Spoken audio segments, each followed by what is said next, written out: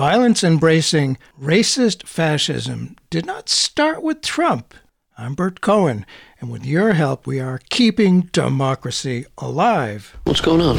He's not breathing. Can you get a pulse? Barely. Call a code. Get Nambia back from the nurse's station. Heart's still working, means synapses are still firing. We just need to get a message through.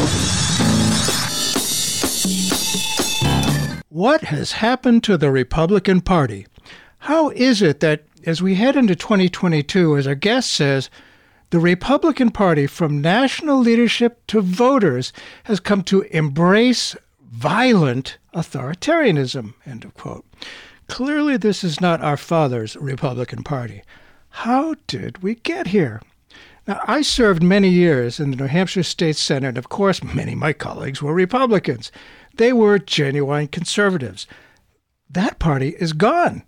There's nothing at all conservative about a party that marches in lockstep with an authoritarian intent on taking down our Republican form of government and replacing it with the religious nationalism. That is not conservatism.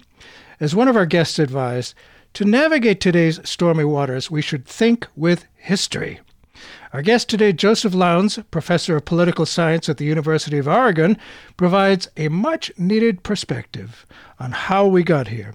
He wrote in the Washington Post and later on the History News Network, quote, "Far-right extremism dominates the GOP. It didn't start and won't end with Trump.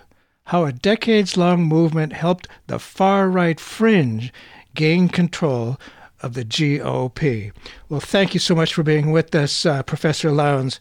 This is just so incredible to see what's going on with one of the two major parties. Far from being the small government, pro-business, previous identity of the grand old party, a name I never really liked, you say the radical change surely didn't start with Trump, an authoritarian nationalist vision that could bridge party identity, presidential leadership, and militant extremism that was already long in the making. Today, we're going to try to figure out, as you write, one of the two great political parties in the U.S. has been transformed top to bottom into a vehicle for far-right extremism. And I will say it seems to celebrate real violence, racist-led violence. I remember when the John Birch Society and George Corley Wallace were considered way out there on the far-right fringe of American politics. Then, in 1964, when Republicans nominated Barry Goldwater, in answer to his slogan, "In your heart, you know he's right," some clever activist added, "Yes, far-right." But by today's standards, how far-right was the Arizona senator? Your thoughts, Professor Lowndes? Yeah, that's really a great question. I'll add that in and around the Johnson administration, they used to say about that Goldwater slogan, "In your guts, you know he's nuts." Yeah, that's right. Gives you another sense of how far on the fringes he was considered. And in some ways, the story does kind of begin with Goldwater. This was the beginnings of a right-wing insurgency inside what had been relatively a moderate party in the Eisenhower years. Goldwater was the most right-wing member of the Senate and the most prominent right-wing figure of the party. Although his right-wing politics kind of leaned towards a more of a kind of a libertarian bent in a way, a pro-market bent. But partly what happened in 1964 was the only possibility of winning any states outside his home state of Arizona would be to make common cause with with former Dixiecrats, with people who would want him to stand against the Civil Rights Act of 1964. And so this kind of begins a fusing of racial politics and conservatism in a distinct way. And so in some ways, Goldwater seems tame by comparison to contemporary conservatives. Absolutely. So we have to think of him in two ways. One, kind of developmentally, Goldwater years gets the ball rolling, and there are a number of people from the Goldwater campaign who end up being these kind of populist right-wing figures in the 70s and afterwards. But on the other hand, he was indeed moderate by contemporary standards. Certainly was. I mean, he didn't embrace violence. It's unimaginable. And then, as you point out, that was 1964. In 1968, we got a president who embraced what he called the Southern Strategy, which clearly attempted to connect with a lot of that, kind of racist, white supremacist stuff. And the white sheets of the Klan and the swastika of the neo-Nazis in the late 60s had public relations problems, understandably, but perhaps brilliantly, the Republican Party found new, more subtle ways to tap into that racist energy. Nixon won. And when Ronald Reagan talked about welfare queens, that was like a dog whistle the old school racists could hear. How is it that in the late 20th century, they figured out it would be to their electoral benefit to provoke racial resentments as they avoided openly embracing white supremacy? How did they figure that out? Yeah, well, there's two things going on at once there. One, in the kind of post-civil rights era, it became, unpopular to speak in, openly racial or racist language at all for anybody of either party. And so, in a way, there was Republicans begin to finally turn to the language of colorblindness as a way kind of around directly, addressing or making racial appeals. On the other hand, the possibility of playing on racial resentments or racial backlash in the 1980s or in Reagan's, 1980 campaign, was very possible both in the North and the South, and the West. So, when Reagan, when he begins his 1980 campaign, kicks it off in Philadelphia, Mississippi, which was, in Neshoba County, a place that was only known prior to that for the being the location of the murder of three civil rights workers. Right. 64, Cheney, Schwerner, and Goodman. Yeah. And so he says, he says on the trail there, and it was Trent Lott, the Democrat turned Republican hard right senator from Mississippi, who actually invited him down there and told him that was the place to speak. Where Reagan says, "Like you, I believe in states' rights," and of course that then signals, that he is going to have a strong racial agenda. And so, Reagan is able to nurture a whole generation of people who can kind of racially conservative Republicans. John Roberts gets his start in Reagan's office of civil rights. Yeah, and what the Reagan administration hoped to do through his through the Civil Rights Commission, through the Office of Legal Counsel, was to find ways to use affirmative action or anti-discrimination law in a way that would benefit whites, to say that whites are being discriminated against. And so that, it begins that process of racial resentment there. But, even there, Reagan, by contemporary standards, also looks pretty moderate around these things. Yeah, for sure. And it's funny. I grew up in the 50s, and I remember, watching the racist police and the attack dogs back then. And I thought, I assumed, I really believed that racism was just something that happened to a few people in the South.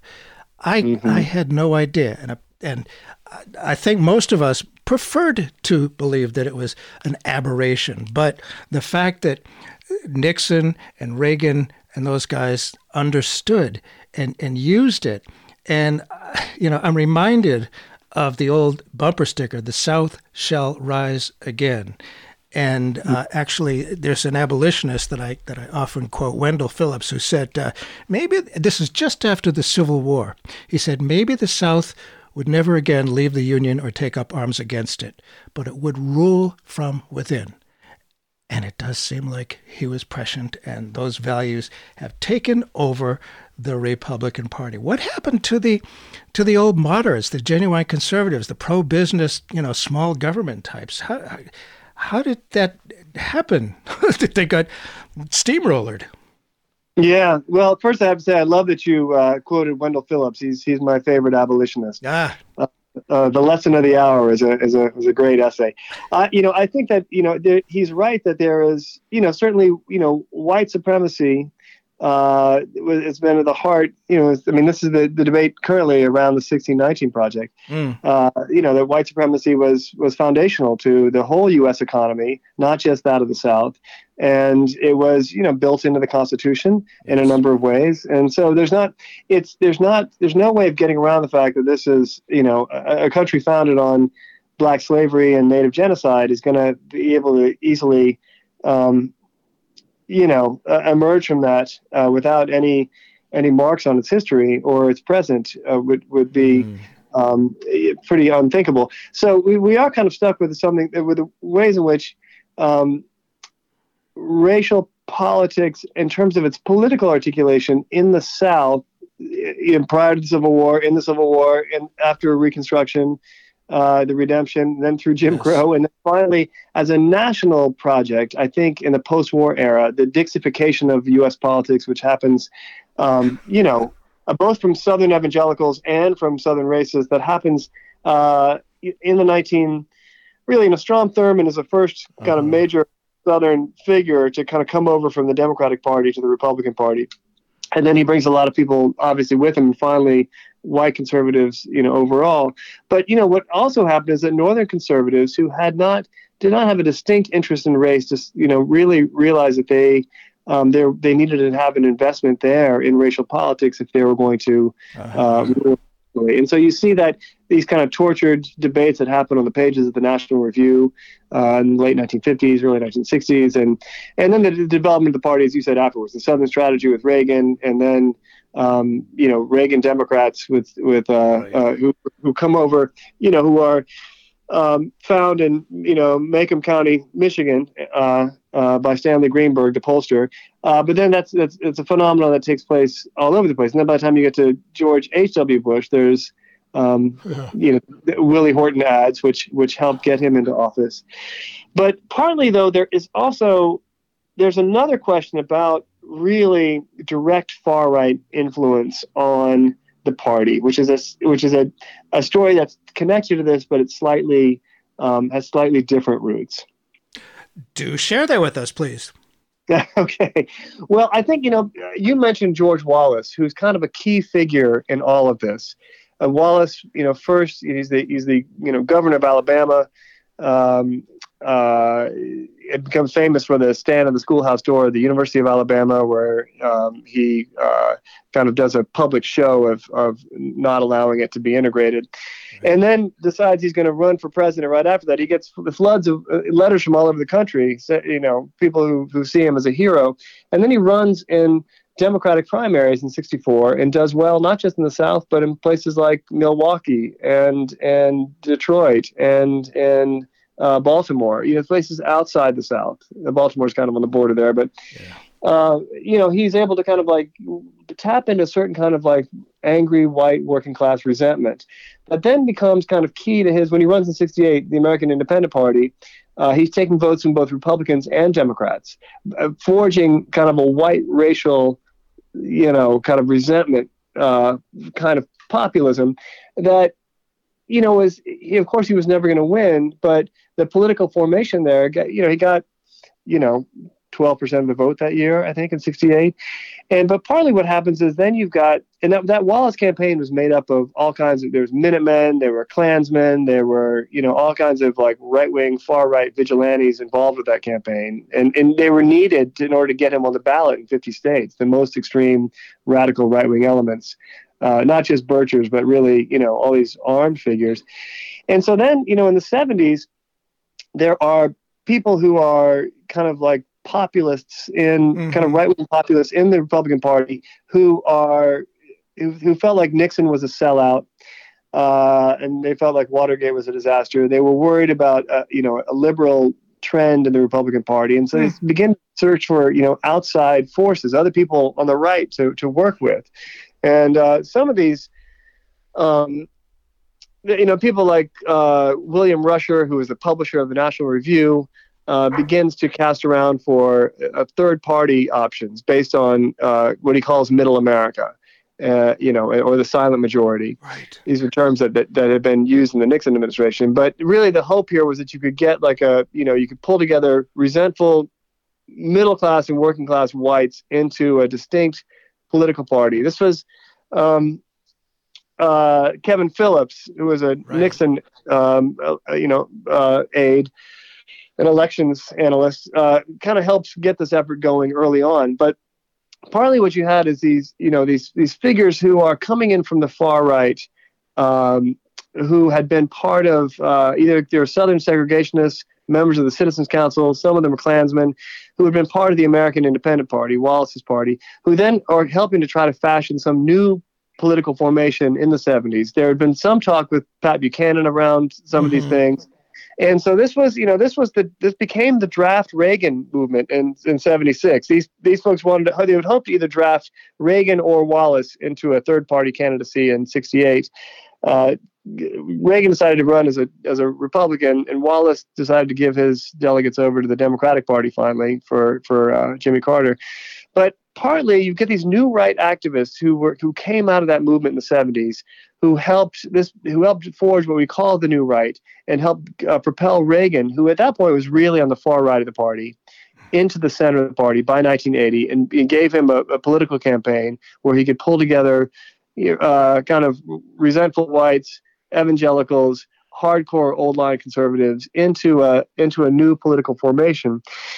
So that gives us Reagan, but there's still kind of populist outsiders who are continually chafing at the bit and organizing at the edges of the Republican Party and wanting to push it rightward and wanting to push racial issues to the top of the agenda and wanting to push other kind of, old either anti-communism or isolationism or, other kind of like really hard right, old right ideas.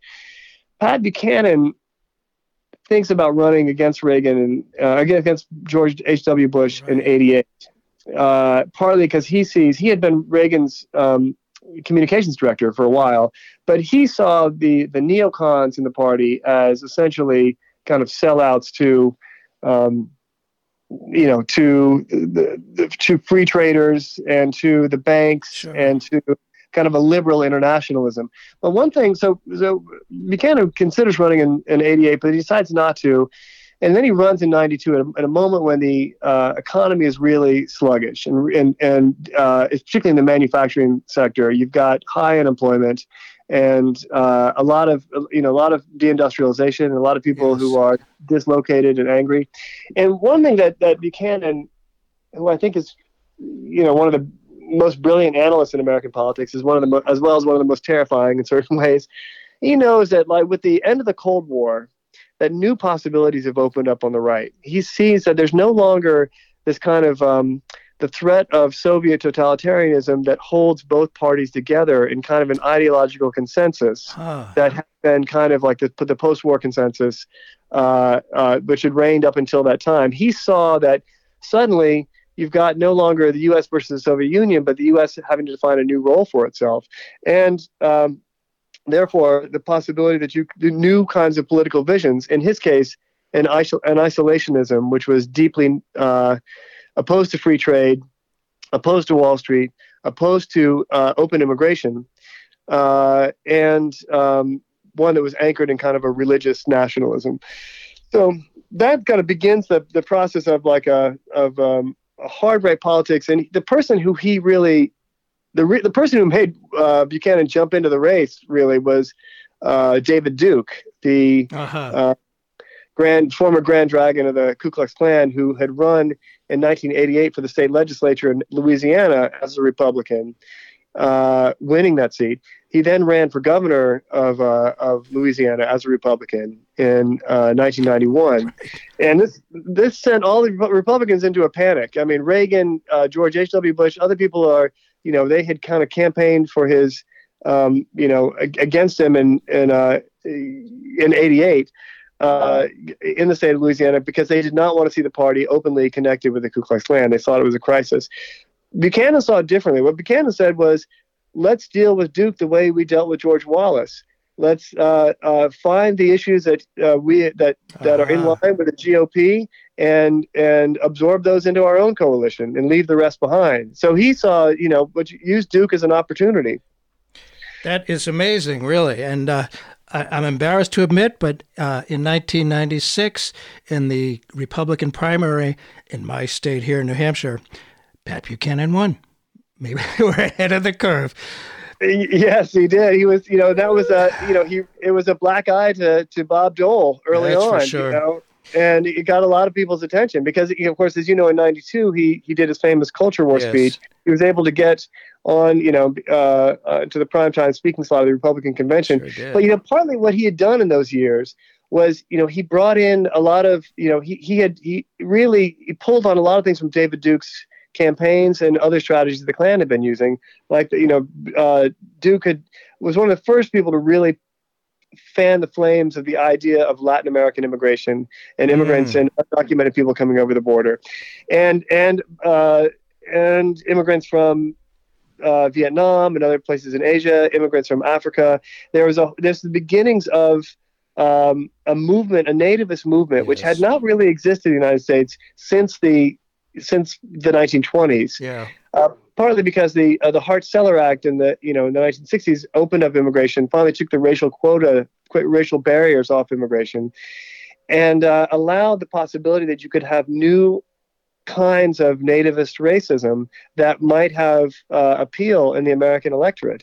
So Buchanan hits that hard in a way that is, he hits kind of like in the South, he plays to a neo-Confederate, anti-black, Sure. Openly. kind of openly, and then in the West, in California, he's all about immigrants there, right. And so that really does, that allows him, as well as treating the Republican Party as a set of out-of-touch Ivy League elites, which is always how populism works, right? Right-wing populism is always forged against those, right?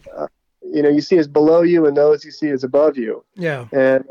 And so that's partly what happens there. If you just tuned in, Bert Cohen here. The show is Keeping Democracy Alive, and we are trying to keep democracy alive.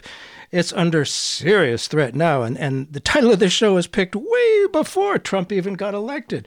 Yikes, I wish I weren't so right. Our guest today is Professor Joseph Lowndes, who's written a piece in the Washington Post. Far-right extremism dominates the GOP. It didn't start, and it won't end with Trump. And populism.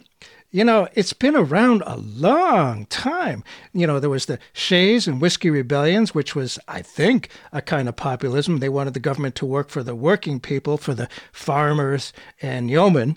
It was mainly rural people who lived in less densely populated areas, and they felt ignored. Sounds like today, the flyover states. In this perspective, it seems like the election of 2016 was a perfect storm. Openly elitist, Hillary Clinton, versus a commoner, a man of the people. The traditional Republican Party only connected with them in cultural issues. But there have been Democrats who were populist too. The old prairie populists in the late 19th century connected with people in the flyover states. What did the Democrats get wrong? I suspect a lot of it was looking elitist, the Clinton Democrats, as opposed to the Bernie Sanders Democrats, who I think are more traditionally populist. So how was the Republican Party, the right-wingers, the populists, so able to successfully portray the Democrats as an attack on middle America?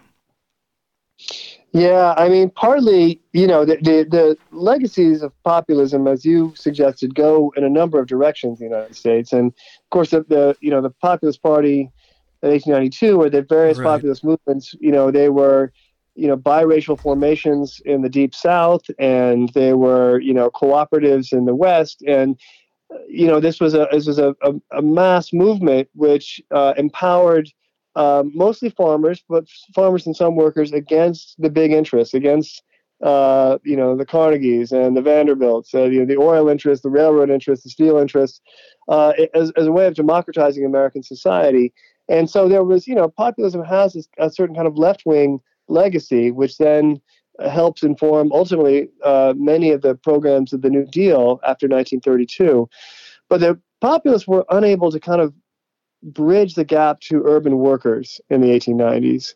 That's what made 1896 ultimately a failure for William Jennings Bryan, is that it was a rural phenomenon really right at the moment when more people suddenly were living in cities than were living on farms. And so populism, is forward-looking in terms of wanting to go national to save the local, that you need a strong federal government that would work as a regulatory force over capital. On the other hand, it was a little bit backward-looking and imagining that you could reestablish the old Commonwealth, in terms of Jeffersonian democracy. So that's, so what you get today, I think, in a way, is a kind of a rural populism that's more symbolic than anything else. It draws on cultural issues. It draws on, here in Oregon, for instance, there's this Greater Oregon movement, or Greater Idaho movement. There's a number of activists in a number of counties in rural Oregon who want to join the state of Idaho. And they say it's because they're not represented by the urban interests of Portland, Oregon, right? And that you've got like a blue legislature and a Democratic governor here, and they feel really left out, and they feel really not included. And those are real issues because capital is centered in the urban areas, Sure. in the metropoli, not in the rural areas. But if you ask people why they want to join the state of Idaho, they say it's about the rural values. But then you ask what those rural values are, and it's questions of abortion, questions of immigration, questions of things that are not necessarily about rural life at all. They just have they're politically conservative issues. Had you asked somebody in the 1890s what a rural issue was there, you would actually have gotten a much more progressive kind of political answer. So those things are different. But I think you're right about 2016. And one of the things about 2016 was that the Republican candidates who Trump beat in the primaries there were all kind of representatives of neoliberal capital. They were kind of all stamped with pro free trade, pro NAFTA, pro Wall Street. Jeb Bush, Marco Rubio, all the major candidates who would have seemed like shoo-ins were disrupted by kind of like an idea by people who in their primaries really saw themselves as being on the excluded from American politics. So that much is true. And one of the things about that as well is that these are people who are thinking of their own economic interests or their own economic circumstances as tied to their racial circumstances, right? That there's immigrants who are getting in line in front of us, that there are black folks who are getting in line in front of us, that there are, and so class and race got kind of, the Trump campaign was able to very easily merge issues of class resentment and racial resentment together. Wow. It's interesting how well it's worked, and it's worked in other countries as well.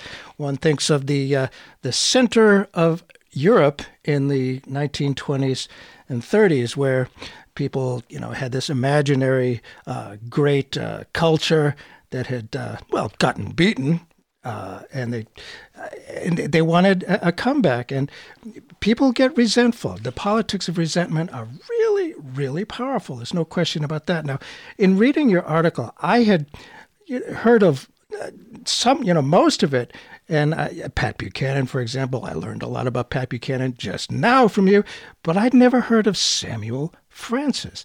His work was and remains quite influential to this day. Who was Samuel Francis? And you talked about class and racial resentments and what he called new social forces that hadn't been part of the Republican Party. They've been out there on the fringe, but not part of the Republican Party.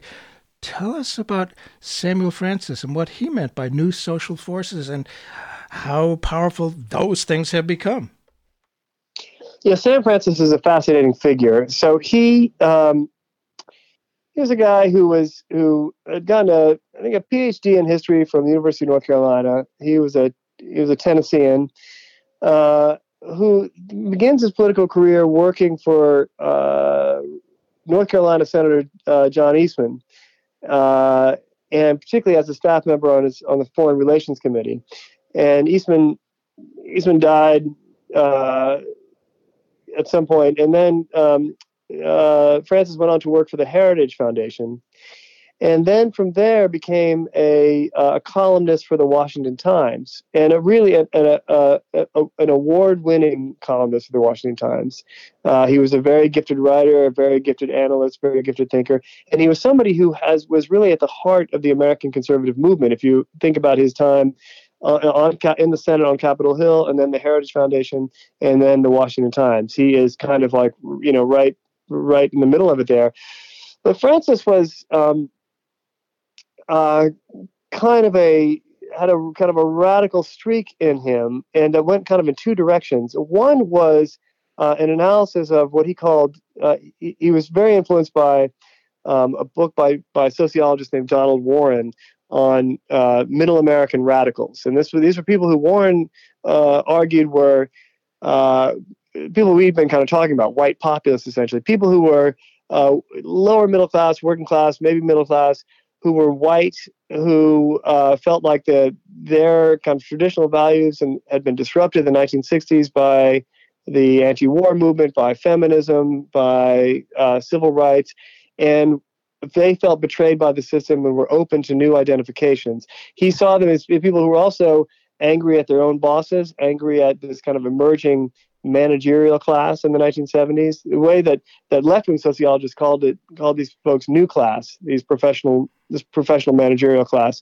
So Sam Francis is picking up on this idea of this kind of like this demographic in society that's open to radicalization because they feel both aggrieved from the insults they've taken from the 1960s, but also from a new class of managers who are bureaucrats and are forcing them into new modes of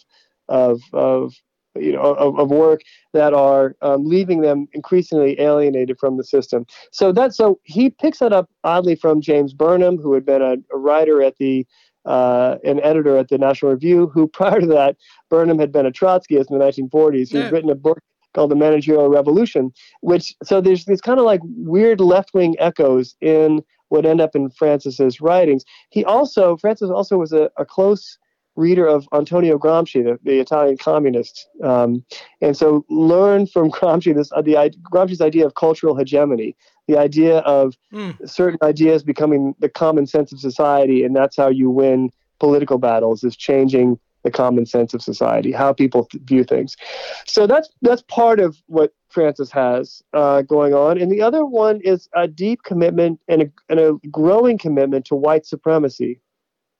Francis is convinced that there are fundamental genetic differences between whites and blacks in the United States, and he is ever more committed to this biological reading of racial politics, and this comes out more in his writing in the Washington Times, and he puts these two things together. He sees middle American radicals as kind of a force of white resentment, a political force of white resentment. So he's he's quite a generative thinker and writer, but he sabotages his own career.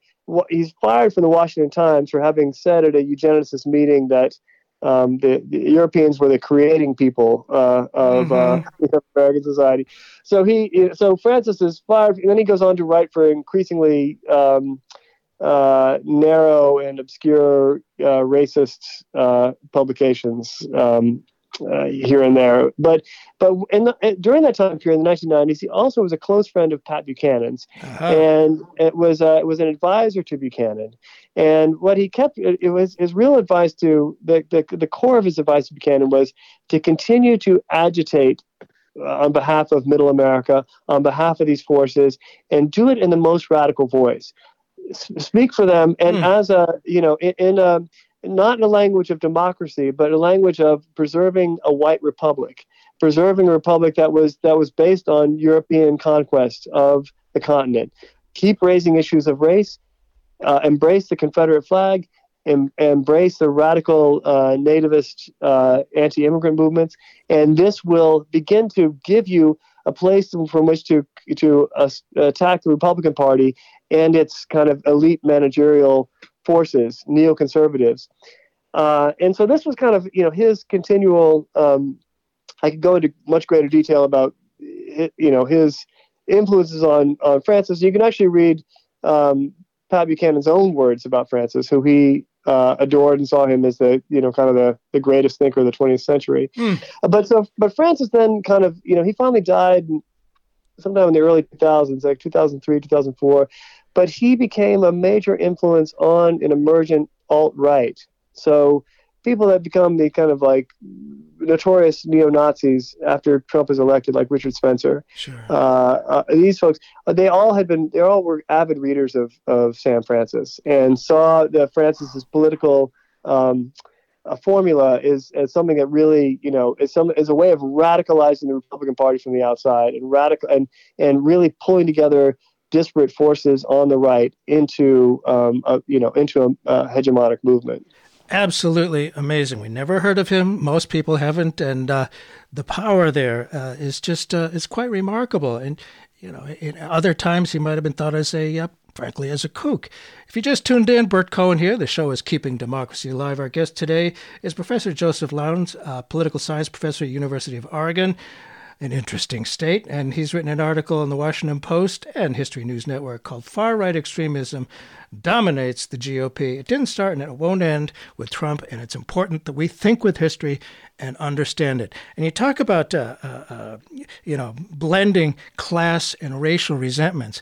I see these days masculinity. It seems under threat. Senator Josh Hawley said there's like a crisis of masculinity. There are these people out there who call themselves incel, involuntary celibacy, who are big into the Trump far-right scene. And I can understand, I suppose, that they're scared of change, and that fear of change and not being able to culturally dominate the rest of the country. I never would have expected the Republican Party to have embraced that so much.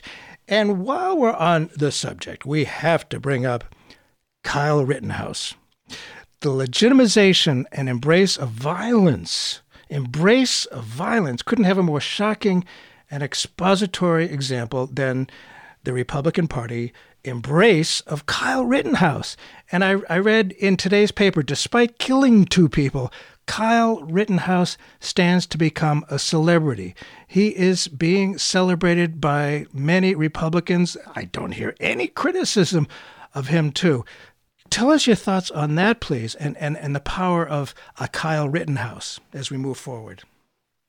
Yeah, I think also I just want to note what you said about masculinity is absolutely on target, that there's no way to think about the violence in the Republican Party or the violence on the right without seeing the ways in which there's a glorification of masculinity and new kind of expressions of masculinity, which are really at work here, whether you're talking about the Proud Boys or the militias or, obviously Trump himself had a particularly potent and brutal form of masculinity that, and if you look at a lot of the mass killings on the right that have happened in the last decade or so, over half of those have been incel killings. Half of those have been, this kind of like rageful anti-woman violence. So I think you're absolutely right there. The Kyle Rittenhouse thing is also, it's a return in some ways to earlier forms of masculinity, right? Masculine violence. He depicts himself as kind of a helper, as kind of a community protector, as someone who,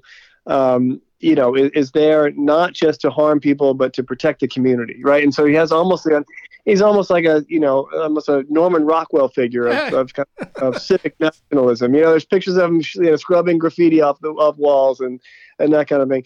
But what was particularly dangerous about Kyle Rittenhouse is that he can essentially enact far-right political violence and have it not seen as anything particularly nefarious because he's not identified with a white supremacist organization. So if you go back just a couple of years earlier, James Fields, the white neo-Nazi who killed Heather Heyer at the Unite the Right rally in Charlottesville, the neo-Nazis that Unite the Right were roundly condemned by everyone. This was except for Trump himself, but even Steve Bannon, every Republican wanted to keep their distance from Unite the Right and say these were not our people, we have nothing to do with them.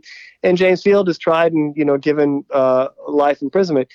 Fast forward a couple of years, you have Kyle Rittenhouse, who takes an AR-15 and shoots to death 2 people and wounds a third. And he can be treated in a very different way, partly because I think 2 reasons. One, now political violence on the right has become so commonplace that we are that there's more room for it. There's more room for Republicans to embrace this kind of thing. But the other part of it is that the far right has begun not using the language of white supremacy, but of American nationalism, of law and order, of protecting people and property. And in doing so, they're able to reframe far-right violence and reframe far-right politics. And to say that and even to go further, to package it as anti-racist. My colleague Dan Hosang and I wrote a book, came out 2 years ago, called Producers, Parasites, Patriots. And partly it's about the strange racial politics on the far right, that even though it's white supremacist, it incorporates themes of anti-racism. The Proud Boys are, they always trumpet their multicultural membership. Yeah. And it's true. They're not wrong about that. And there are other, elements of the militia movements now, which were not tied openly to white supremacy, but to an idea of American nationalism. So if you were to go before January 6th to the websites of, say, the 3% Militia, which is one of the most prominent paramilitary organizations involved in many of the attacks in the summer of 2020 on Black Lives Matter activists, but also during the January 6th riots, if you went to their website, if you went to their About page, the first thing you'd see is in all caps, "We are not white nationalists. We are not white supremacists." They want to make it clear that race was not their agenda. If you went to the Oath Keepers website, the other major paramilitary organization involved in January 6th, they've on the front page is a YouTube video of a black member of the Oath Keepers. And the caption under it is, "Oath Keepers come in all colors." So there's a way in which the far right has become to understand that if you want to advance right-wing politics in this country, you can't do it under the banner of white supremacy. You have to do it under the banner of American nationalism and ideas of law and order. There's other things you can throw in there: evangelical politics, anti-communism, a number of other things. But open racism is kind of a non-starter, I think. And so, so you have Kyle Rittenhouse comes out on his interview with Tucker Carlson, and he says, "I support the Black Lives Matter movement, right. And I believe there's institutional racism."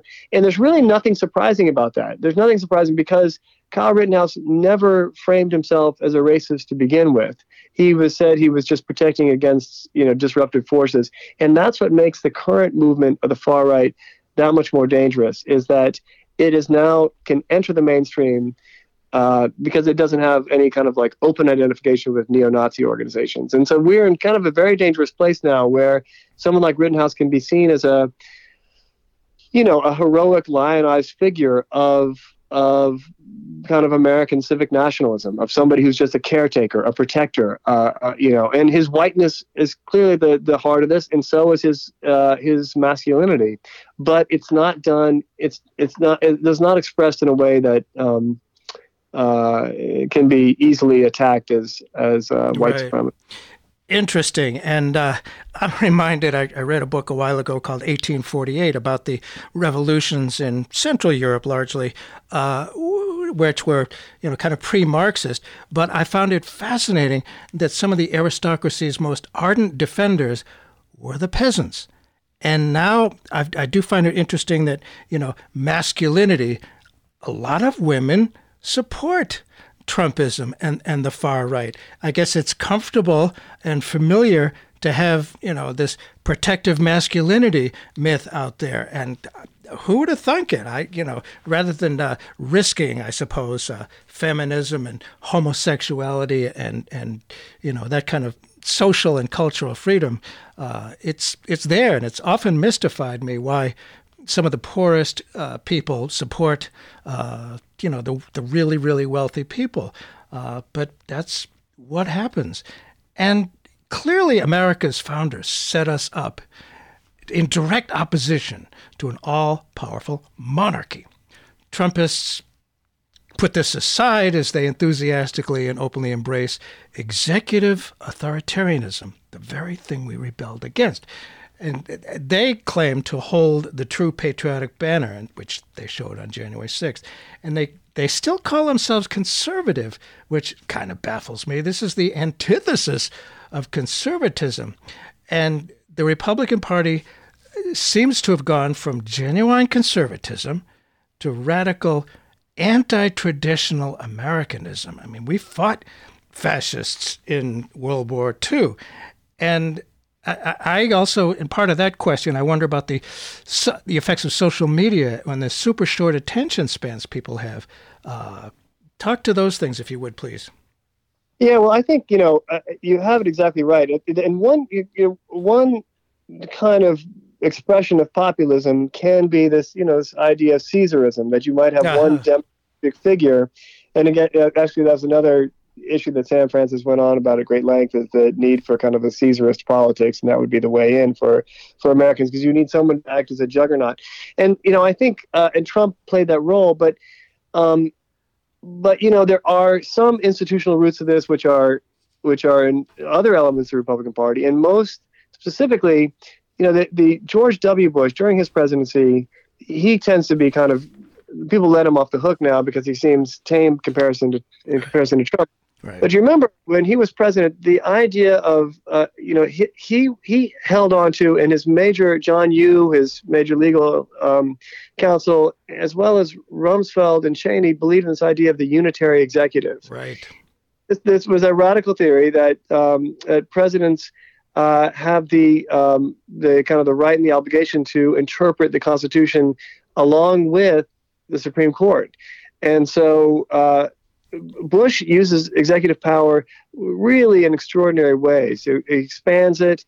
He bends other institutions to his will, and also treats the press with real disregard. The idea of, like, who are you to question us? People would be punished, kicked out of the White House press corps for challenging the Bush administration at all.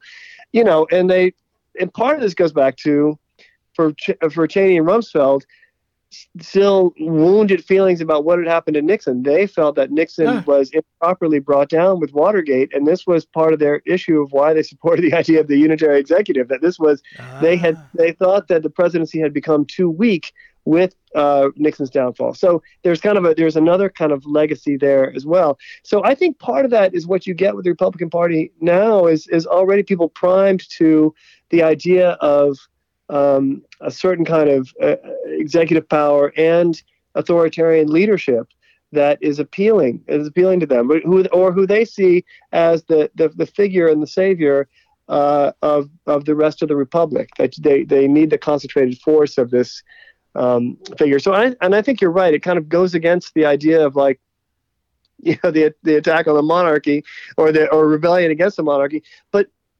oddly, you have the January 6th rioters see themselves as if they are in 1776 or 1773 or in the late 1760s as figures. The Tea Party movement, obviously, right? They saw themselves as the reenacting the Boston Tea Party. They see themselves as combatants against the idea of a certain kind of deep-seated political power that they need to rebel against. So they see themselves as exuberant radical Democrats against the deep state, against the administrative state, against conspiratorial forces that are, the more anti-Semitic versions point to George Soros. But, they see themselves as defenders of the republic in ways that to them seem not at all contradictory. Absolutely amazing. I continuously am amazed on this, I must say. And the idea of the deep state, that was so convenient. And, it's just a bunch of garbage. It's a myth. Tell us about the role of the myth of the deep state and how it fits in. Well, I have to say that there's part of the roots of the idea of the deep state. The people who the phrase really comes more from the left than the right, and partly it's because, well, the phrase actually begins with Egypt. I mean, it comes outside the United States, but there is, you have to remember since the COINTELPRO papers in the early 1970s, there has been a deep distrust on the left for the FBI in particular, sure, the national security state in general, because these are truly undemocratic and unaccountable executive agencies that seem impenetrable by the public. So there's a way in which the kinds of counterintelligence and countersubversion and that these agencies engaged in became kind of the language that alienated kind of from a left democratic viewpoint, that this was something that really seemed dangerous and seemed something that, and even if you think about it as more recently, as recently as the George W. Bush administrations, there's the CIA with these rendition sites, and there's a lot of things going on that seem to be happening behind the scenes, and ideas kind of circulate around American politics in ways that they're quite promiscuous and don't really settle down. They're left or right. So this language of the administrative state, there's a lot here in terms of uses of kind of leftist language to bolster the far right. I don't believe in this kind of idea that you go around far enough on the left, you end up on the right. But I do think there's ways in which certain concepts and ideas can be borrowed and repurposed for other things. And so what you get with Trump is, a belief that, well, the election didn't go his way, or he didn't get the popular vote in 2016, so there must have been fraud. Yes. When there's, an investigation of the Russia connections that the FBI is involved with, then there must be something about these executive agencies that are against Trump and are arrayed against Trump and therefore arrayed against the American people. And, some of it, I mean, a lot of the stuff is in the air around, Edward Snowden. And there's just a lot of things about the idea of shadowy things being done by the state out of the hands of regular Americans, which I think were ripe for the picking, I think. And so I think Trump was able to pick up on them. And I think you're right, social media plays a huge role. And as we saw with the Facebook whistleblower, they absolutely knew that the way they set up these algorithms to make it so that people would be continually getting exposed to increasingly extreme content, because that would drive traffic to Facebook, that would keep people connected through certain kinds of networks, meant that you had, to give an example of how this stuff works here, there were really major wildfires across the West generally, and the Pacific Northwest in particular in summer of 2020. In Oregon, a rumor went across Facebook that it was Antifa and Black Lives Matter people who started the fires in rural Oregon, these massive wildfires, and they had started them to so they could loot the homes of rural people. Oh, sure.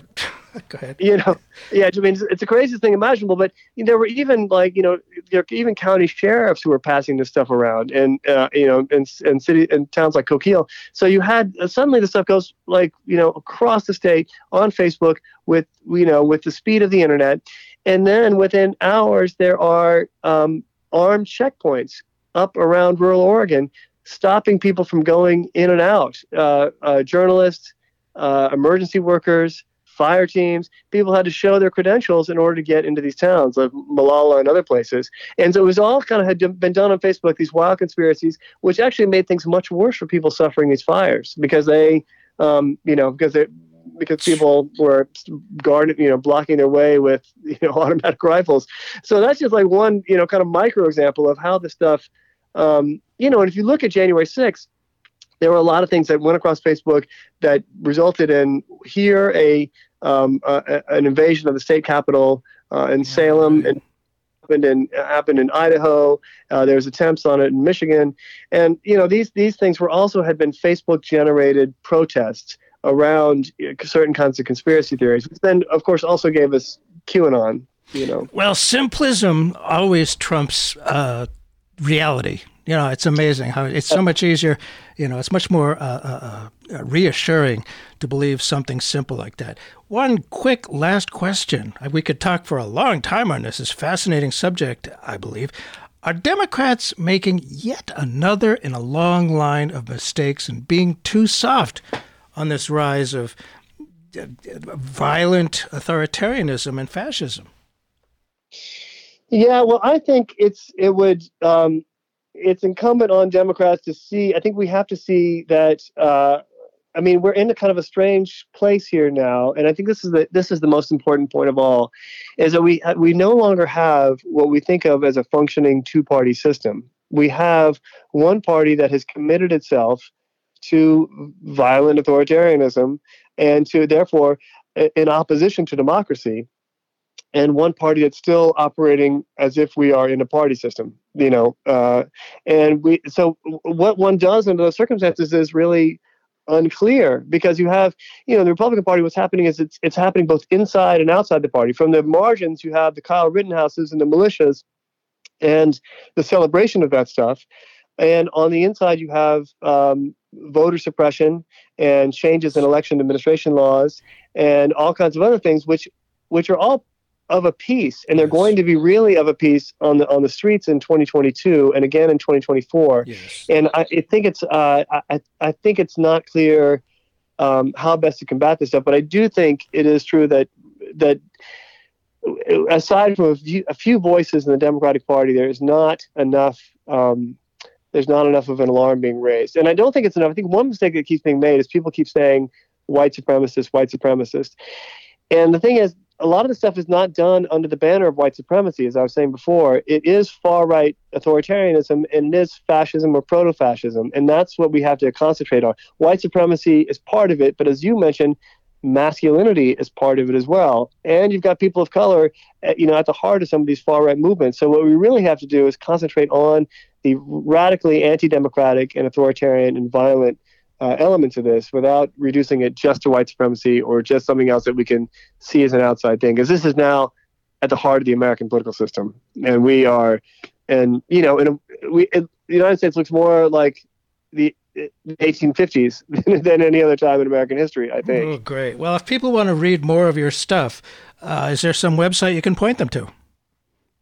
Yeah, I've got my own website, and I blog regularly, and it's free. You can just sign on for a subscription. It's joelowndes.org, and there's links to books that I've written, or pieces in the New Republic or the Washington Post or other places. And my work mostly is these days on this question of the relationship between the far right and the Republican Party. And I've got a few books on the subject as well. So thanks for the plug. Oh, sure. And thank you very much. And we're going to go out with the theme song for the Mussolini fascist party in the 1920s. Thank you so much for being with us today. Thanks for having me, Bert. Salve o popolo d'eroi, salve o patria immortale, son rinati figli tuoi, con la fede nell'ideale, il valor dei tuoi guerrieri,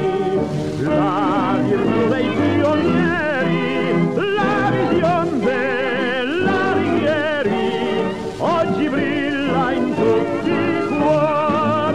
Giovinezza, giovinezza, primavera di bellezza, della vita nella stretta, il tuo canto squilla e va.